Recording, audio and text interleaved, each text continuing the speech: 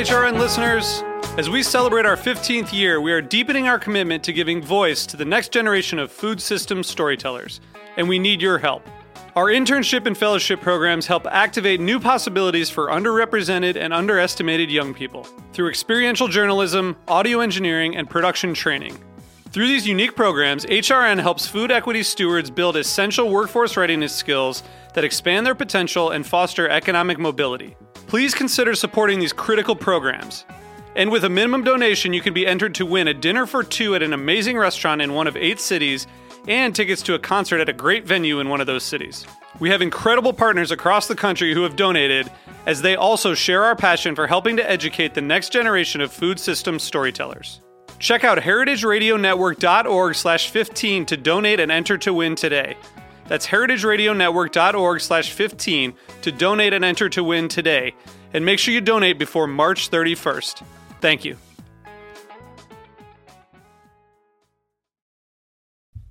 The following program has been brought to you by Route 11 Potato Chips. Handmade specialty chips in a variety of styles: regular, lightly salted, sweet potato, vegetable mixed, dill pickle, sour cream, and chive. For more information on Route 11 Potato Chips, visit www.rt11.com.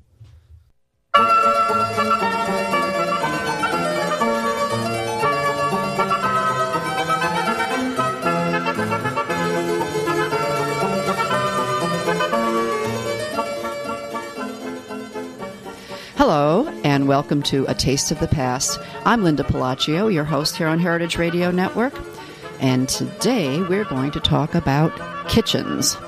Everyone's got a kitchen, right? I think most apartments today, and certainly all homes, have kitchens.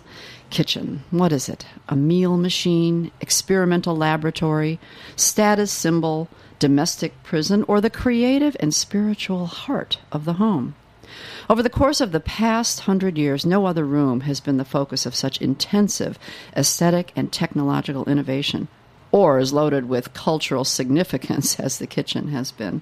Kitchen design has been both a central concern of modernism and it's fundamental to our concept of modern life. So much so that the Museum of Modern Art curated an entire exhibit devoted to the evolution of the modern kitchen. It's called Counterspace. Counterspace. Get the exact title for you. Counterspace Design. And the Modern Kitchen. There you go. Counterspace Design and the Modern Kitchen. It was curated by Juliet Kinchin, and it runs at the Museum of Modern Art in New York until May 2nd. So if you are in the New York area, you'll be able to catch it. It is a fabulous exhibit. If not, I have with me a very special guest today, and we are going to bring the exhibit to you, describe some of the political implications, cultural implications, and design elements.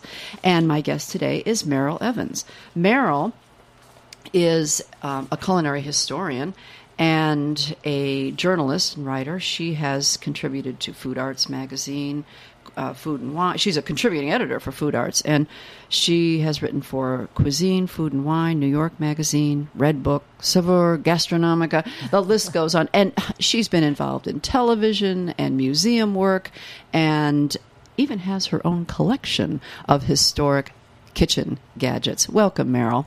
I'm delighted to be here. So this exhibit, you and I have both been to this exhibit, I'm sure more than once, and it truly does follow the evolution of the American kitchen over the past century. But before we even go there, in the 1900s, let's describe for people who might not really be aware, where was the American kitchen at that time? Well, not even the American kitchen, the kitchen international, because this is not just American.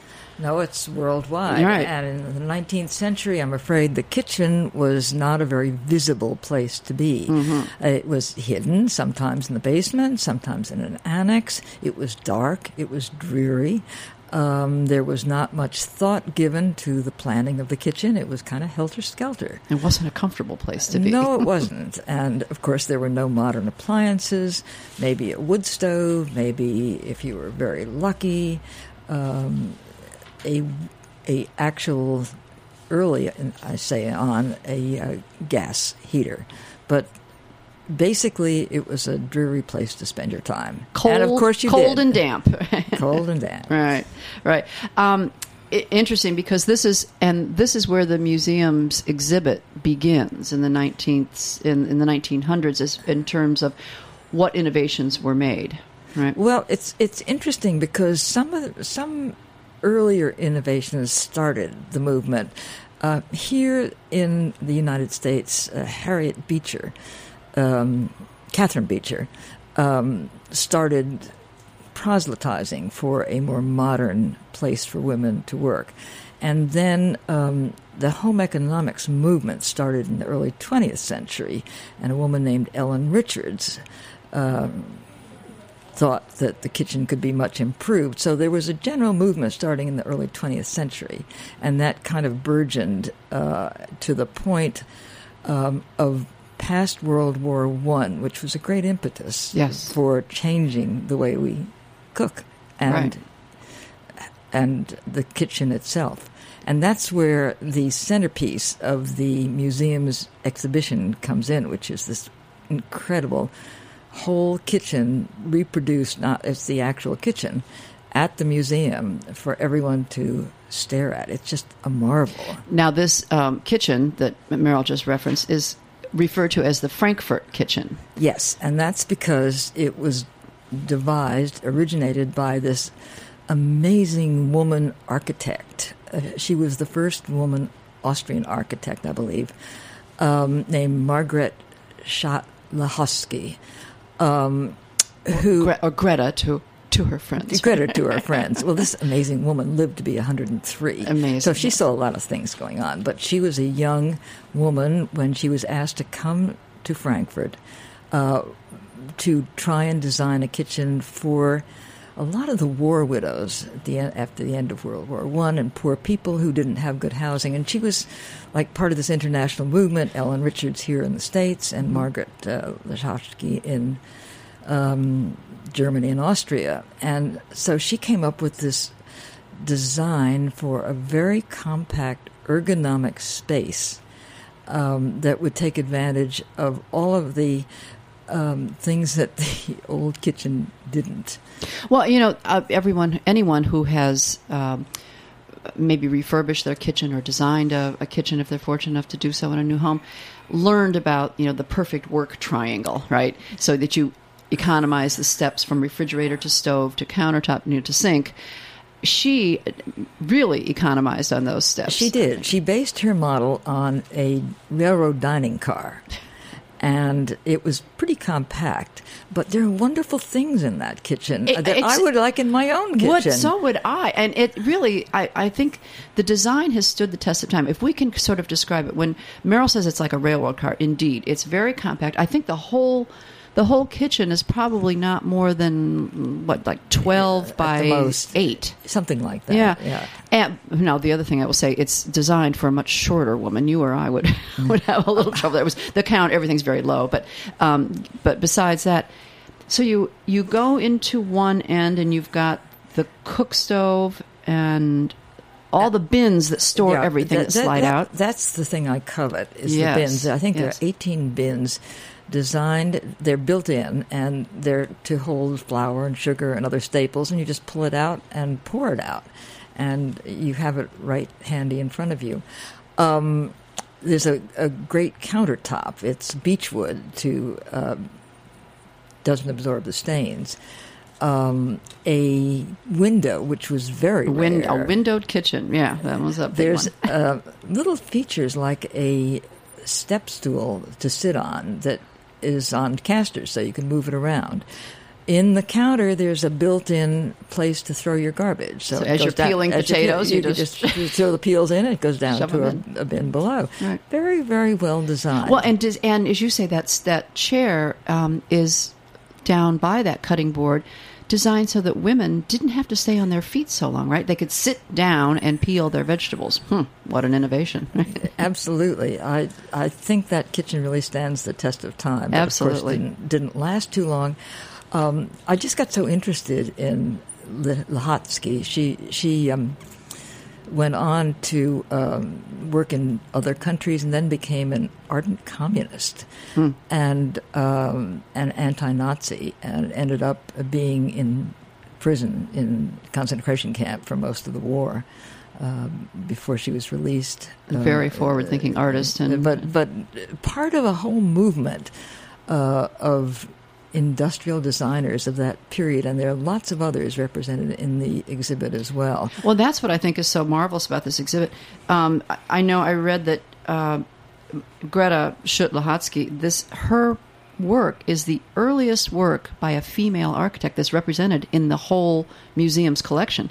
But this exhibit does focus on women in particular who have added, not only women, but does focus on a lot of the women who had a hand in design and but I'll tell you something interesting.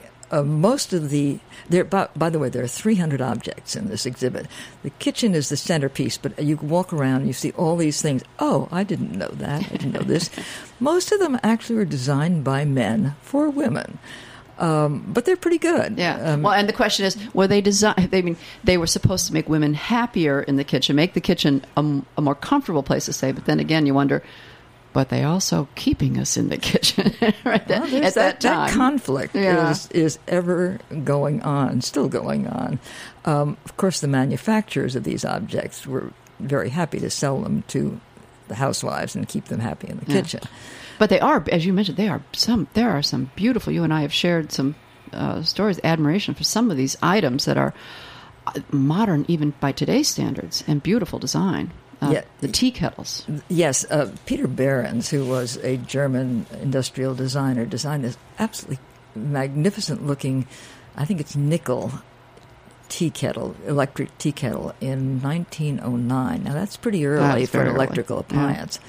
And we should talk a little bit about electricity and gas, because that's an important part of the period and of the exhibit, because there are a lot of posters and ads for housewives to use more gas and electrical appliances. And that is a big political portion of the evolution of the kitchen as well, because kitchens had running water in the, before this period we're talking about, not necessarily hot, maybe a cold running water, but then, but a lot of open hearth cooking and a lot of like very coal ranges, fired by coal, were messy. So in 1930, gas ranges were pretty much widespread, but prior to that, they were the oddity, and gas was such a clean fuel. Yes, it was advertised as a clean fuel and another way to modernize our homes. Yeah, so it would make us want things. They'd have advertisements saying, yes, and cook with gas, right, the clean fuel. And then, all of a sudden, no, not the gas, electricity. And that was the important thing. It's cheaper, better. And that came about in the sleek 50s kitchens. Then they were pushing electricity. Yes. So another consumerism model. You have to change your fuel once again, right? But I was also intrigued by a lot of the sort of everyday objects that appear in the exhibit, and the fact that the museum had collected them early on in the 40s, and now they are objects of great importance. Right. These were all objects that, as you just mentioned, were always in their collection. Yes, and they brought them out. They just brought them out. They trotted them out for the exhibit. But what a surprising collection of the, well, for instance, Tupperware. We all know still Tupperware. It was invented by a man named Earl Tupper. In 1947, he was a chemist and devised these wonderful storage containers that have an airtight top. The Tupperware burp. But it was a woman who, a single mother, who got the idea of having Tupperware parties, in which the women would make some money and sell the Tupperware, and this became a very important suburban event in the 1950s. I don't know. You ever went to a Tupperware party? I did not host one. I'm a little too young for that. My mother hosted a Tupperware party, Okay. so I firsthand knowledge of, and it was great fun because the representative would come with just bins full of the Tupperware, and I think my mother got to keep a set, like a complete set of Tupperware, and then sell it to all, the neighbors all bought as many pieces as the neighbors bought, then she got an additional piece or something like that. But it was great fun to watch. And it was interesting. Every sort of milestone that you just referred to, these, like, let's say Tupperware, because that they have a beautiful exhibit of the tempered glassware with lids that, prior to that time, leftovers were stored in these things. And then with the innovation of Tupperware, what we didn't mention is each of these innovations, or not each of them, but many of them, have accompanying videos in the exhibit. And they are fascinating to watch these old videos from, and this is all starting around the late 30s through the 60s, with the videos that they have describing these innovations and making the consumer need them or want them. One of my very favorites is the Chemex. Oh, yeah. Do you remember the Chemex coffee pot? Does anyone still use them? I don't know. Yes, my son told me he just trashed his coffee pot and bought a Chemex, and thinking it was so innovative. And I said, wait a minute, those have been around for a long time. Well, that was invented by a German industrial designer who came to the United States in the early 1930s. And his name was Peter Schlumbohm. He was born actually about the same time as Greta Lihotzky. Mm-hmm. It seemed to be a whole group that were emerged with kind of traditional Bauhaus movement designs. But he designed not only the Chemex coffee pot, but like 3,000 other things. He was a character, and he sounds so interesting. I'd like to find out more about him. He lived in New York. He weighed 300 pounds. He was over 6 feet tall. He was a bon vivant. He loved to go around and eat. That was his favorite thing to do. And he had his own studio in Greenwich Village and made everything there. Huh. So, and we have a huge one on display. Yes, and then eventually Corning Glass took over. They took it over and produced. They're the ones who produced it. Yeah. And of course, Corning is responsible for so much glassware of that period and still today. Well, I remember in the late '60s that everyone was turning away from the brewed coffee and the percolated coffee and going to drip coffee, and the Chemex was winning everyone's heart. At that time, once again. And that's a long time ago. Absolutely. Thanks. That was invented in. He invented that in 1941. Wow. And the museum acquired it in 1944. Now that really is thinking ahead, isn't it? It is, yeah. That they really, had an eye towards household objects, which maybe was never really thought of as something that innovative. They were sort of mundane items that were necessary items. Well, it's interesting because there was an exhibit in France. I'm trying to see where this was.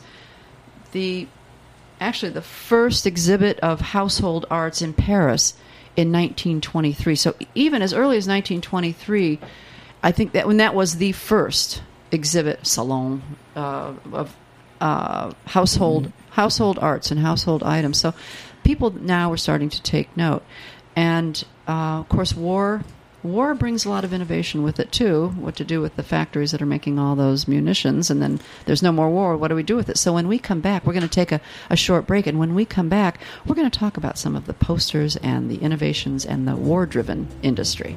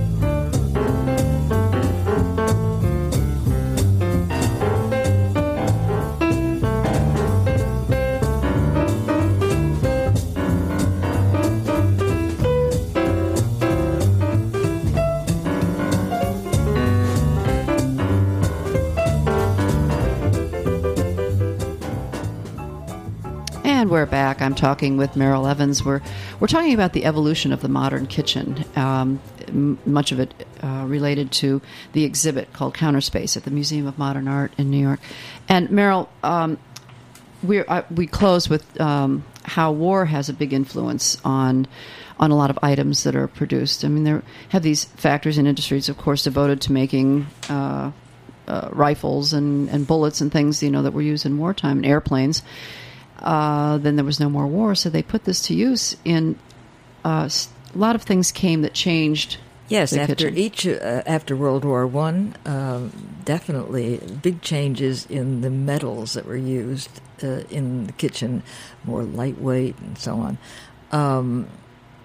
In the Second World War, absolutely revolutionary changes as the factories went into making all of the modern appliances that we now revere.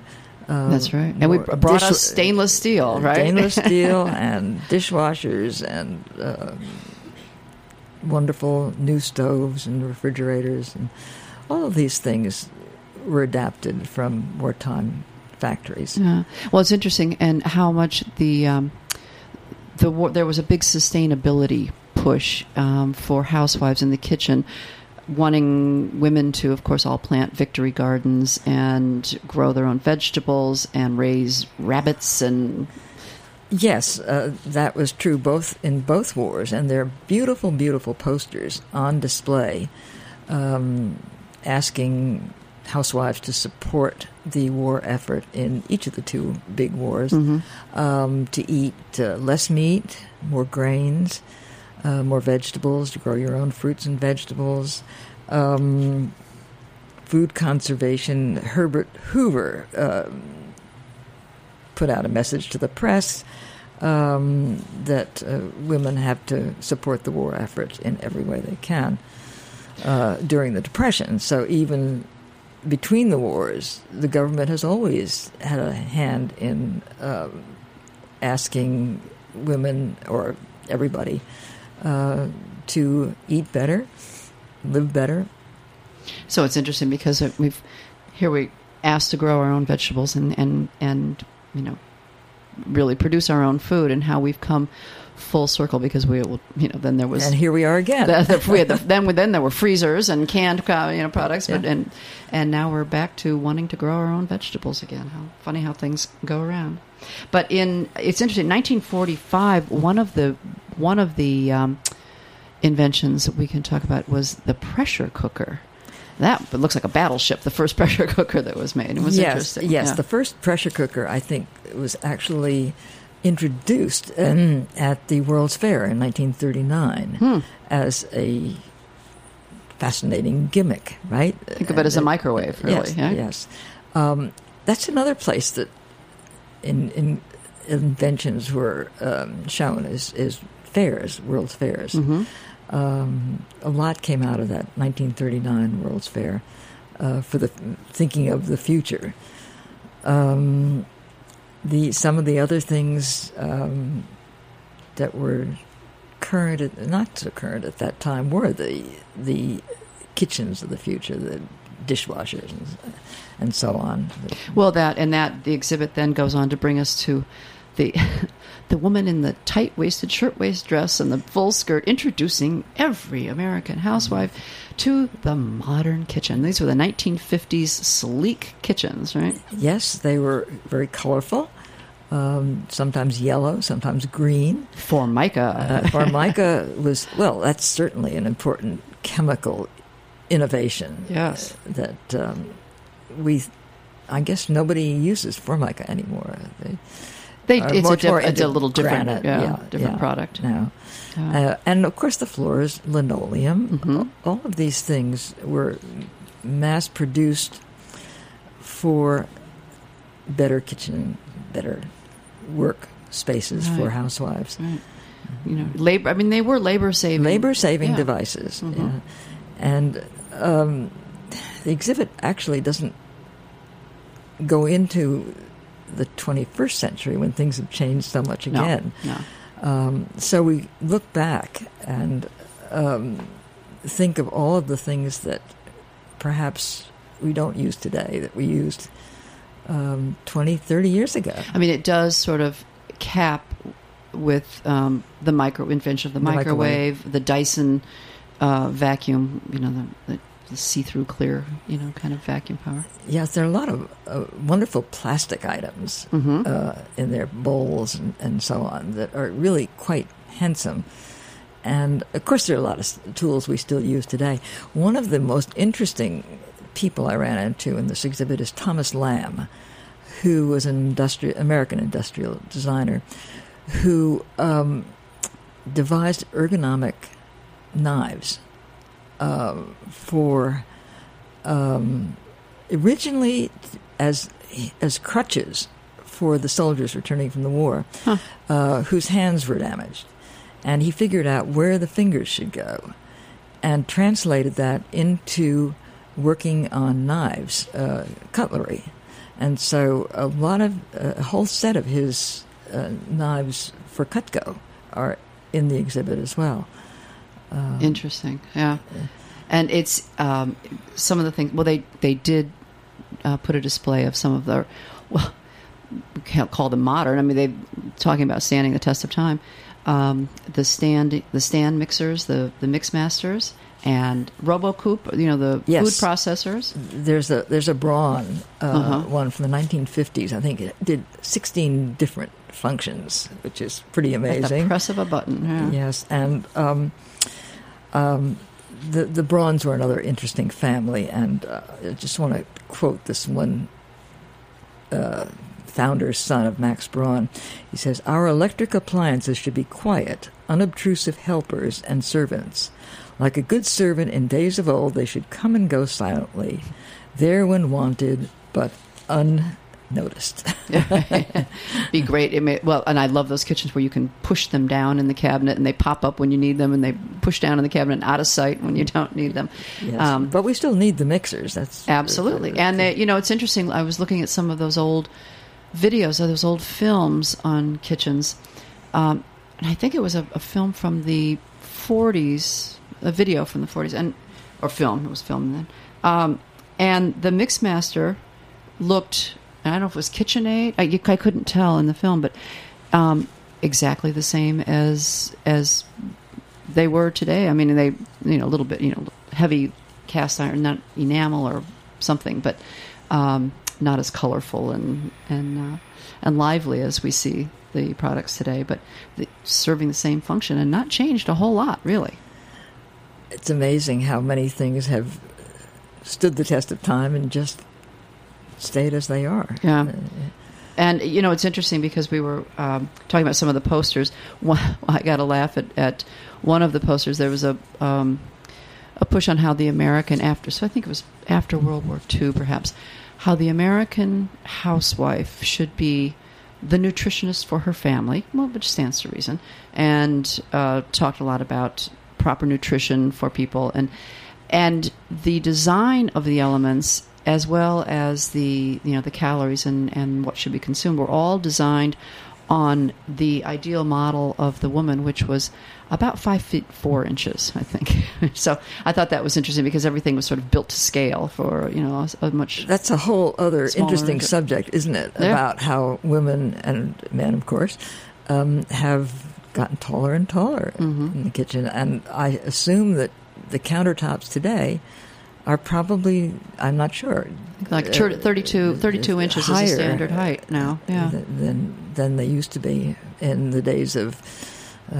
Grit Lehotsky. Right, absolutely. I mean, that's what did impress me the most. I thought, did it lose some height when they transferred that kitchen? Well, tens of thousands of those kitchens were produced for apartments. Now, this was a housing complex, or this is in various housing complexes, not only in Frankfurt but all through Europe. Even in Scandinavia, they adapted that kitchen. So the same kitchen was reproduced. Same kitchen is. I don't know how many survive. The reason the exhibit was put on at the Modern Museum is because they just acquired that kitchen intact from a donor. There's another one out in some museum in the Midwest as well. It's pretty amazing that these things have actually remained intact. Right. I mean, the only thing that I could really relate it to much prior to this, and certainly, outstepped it in many ways, is the Hoosier cabinet, which was sort of a one-step, yes, all-in-one workstation. Yes, they actually have a Hoosier cabinet. There you see, so those still exist.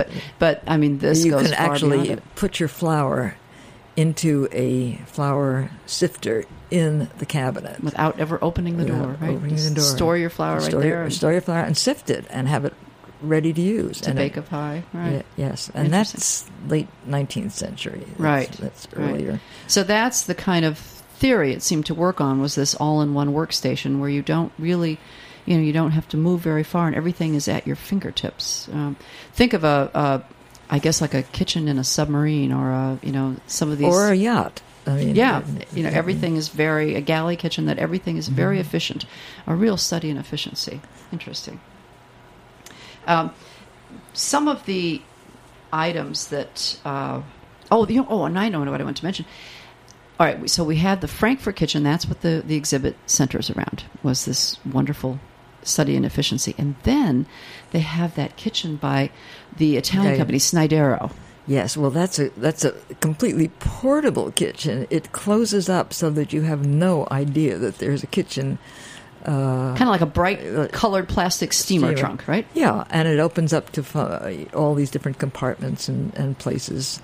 That one, I don't know if it was ever actually manufactured. It's a clever idea. Oh, I think it was. Yeah. I will tell you something. Having lived in Italy for several years in the late 60s, one thing that we were surprised at, my husband and I, when we arrived and we looked at apartments to rent an apartment, the apartments came with no appliances, no light fixtures, and no closets. So we were looking at this portable kitchen. We said, well, that would have been perfect. Everything's all in one. There was a refrigerator, a cooktop where you put a portable gas, liquid propane gas tank. You had your cabinet shelves and your storage areas, and they didn't have running water. There's no sink. Sink had to be separate. And yes, the apartments did have sinks, but you had to buy all your own appliances. So this would have been perfect, because every time you move, you could close it up, pick it up, and take it with you. And it's stunning. It's gorgeous. Italian design is always beautiful. Very, very sleek, and as I said, it was like and it wasn't plastic. I don't know what it was. A bright colored metal or enamel. Yeah, very neat. That was, and the whole top of the case then served as the countertop, the counter space. All right. I thought that was great. I liked that one. What else did we see that kind of was that is part of our kitchen today? Most of the things, I have to say, I still have in my kitchen. Okay, ice cream scoop from 1940. An egg slicer. Do you still use an egg slicer? From 1930. Have one, don't use it. Believe it or not, in the exhibit there are sugar cubes that were invented in 1872. I don't think these are the same sugar cubes. I hope not, yeah. But that's the date that they were actually invented. There's a square bottom paper bag that was patented in 1869. That blew my mind. I mean, that really, we did things we take for granted, and then you realize, no, they didn't have flat bottom paper bags. Yeah, lunch bag. What I love, I think, about the exhibit is the inventiveness of all of these industrial designers and just plain people who came up with all these marvelous pieces of equipment to make life better for all of us. And I was in thinking about talking about it today. I'm hard pressed to think of any one particular design in the 21st century that has outstripped or surpassed the inventiveness that we saw in the previous century, certainly in this exhibit. Well, the century is young. Oh, I know, we've only started. But I mean, in terms of, computers have come up, we have all this, computer-driven things, but actual things that you need, appliances, gadgets that you need, tactile items that you need to prepare things with. Can't think of anything really great. One thing I did see that I don't know, you probably have seen them around because you have a nice collection. It was a roast holder. it looks like a pair of forceps or something. Yes, but it's, yes, I did see that. Yeah, There's these big round like scissors, but they only have two big round spokes that fit around a roast, so that you could.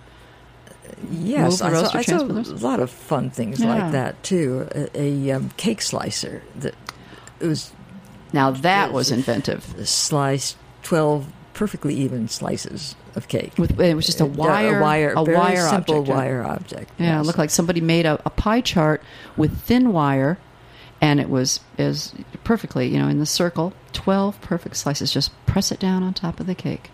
Why don't we use that today? It's so smart. I wonder if diners, you go into diners and they always have the cakes in the cases and each slice is perfect. I wonder if they still use something like that. That's worth investigating. It certainly would make for even slices. Absolutely. Which Yeah. of course everybody wants. Yes, there's you can get inspired by going to an exhibit like that to find things that you want or are still around. That Absolutely.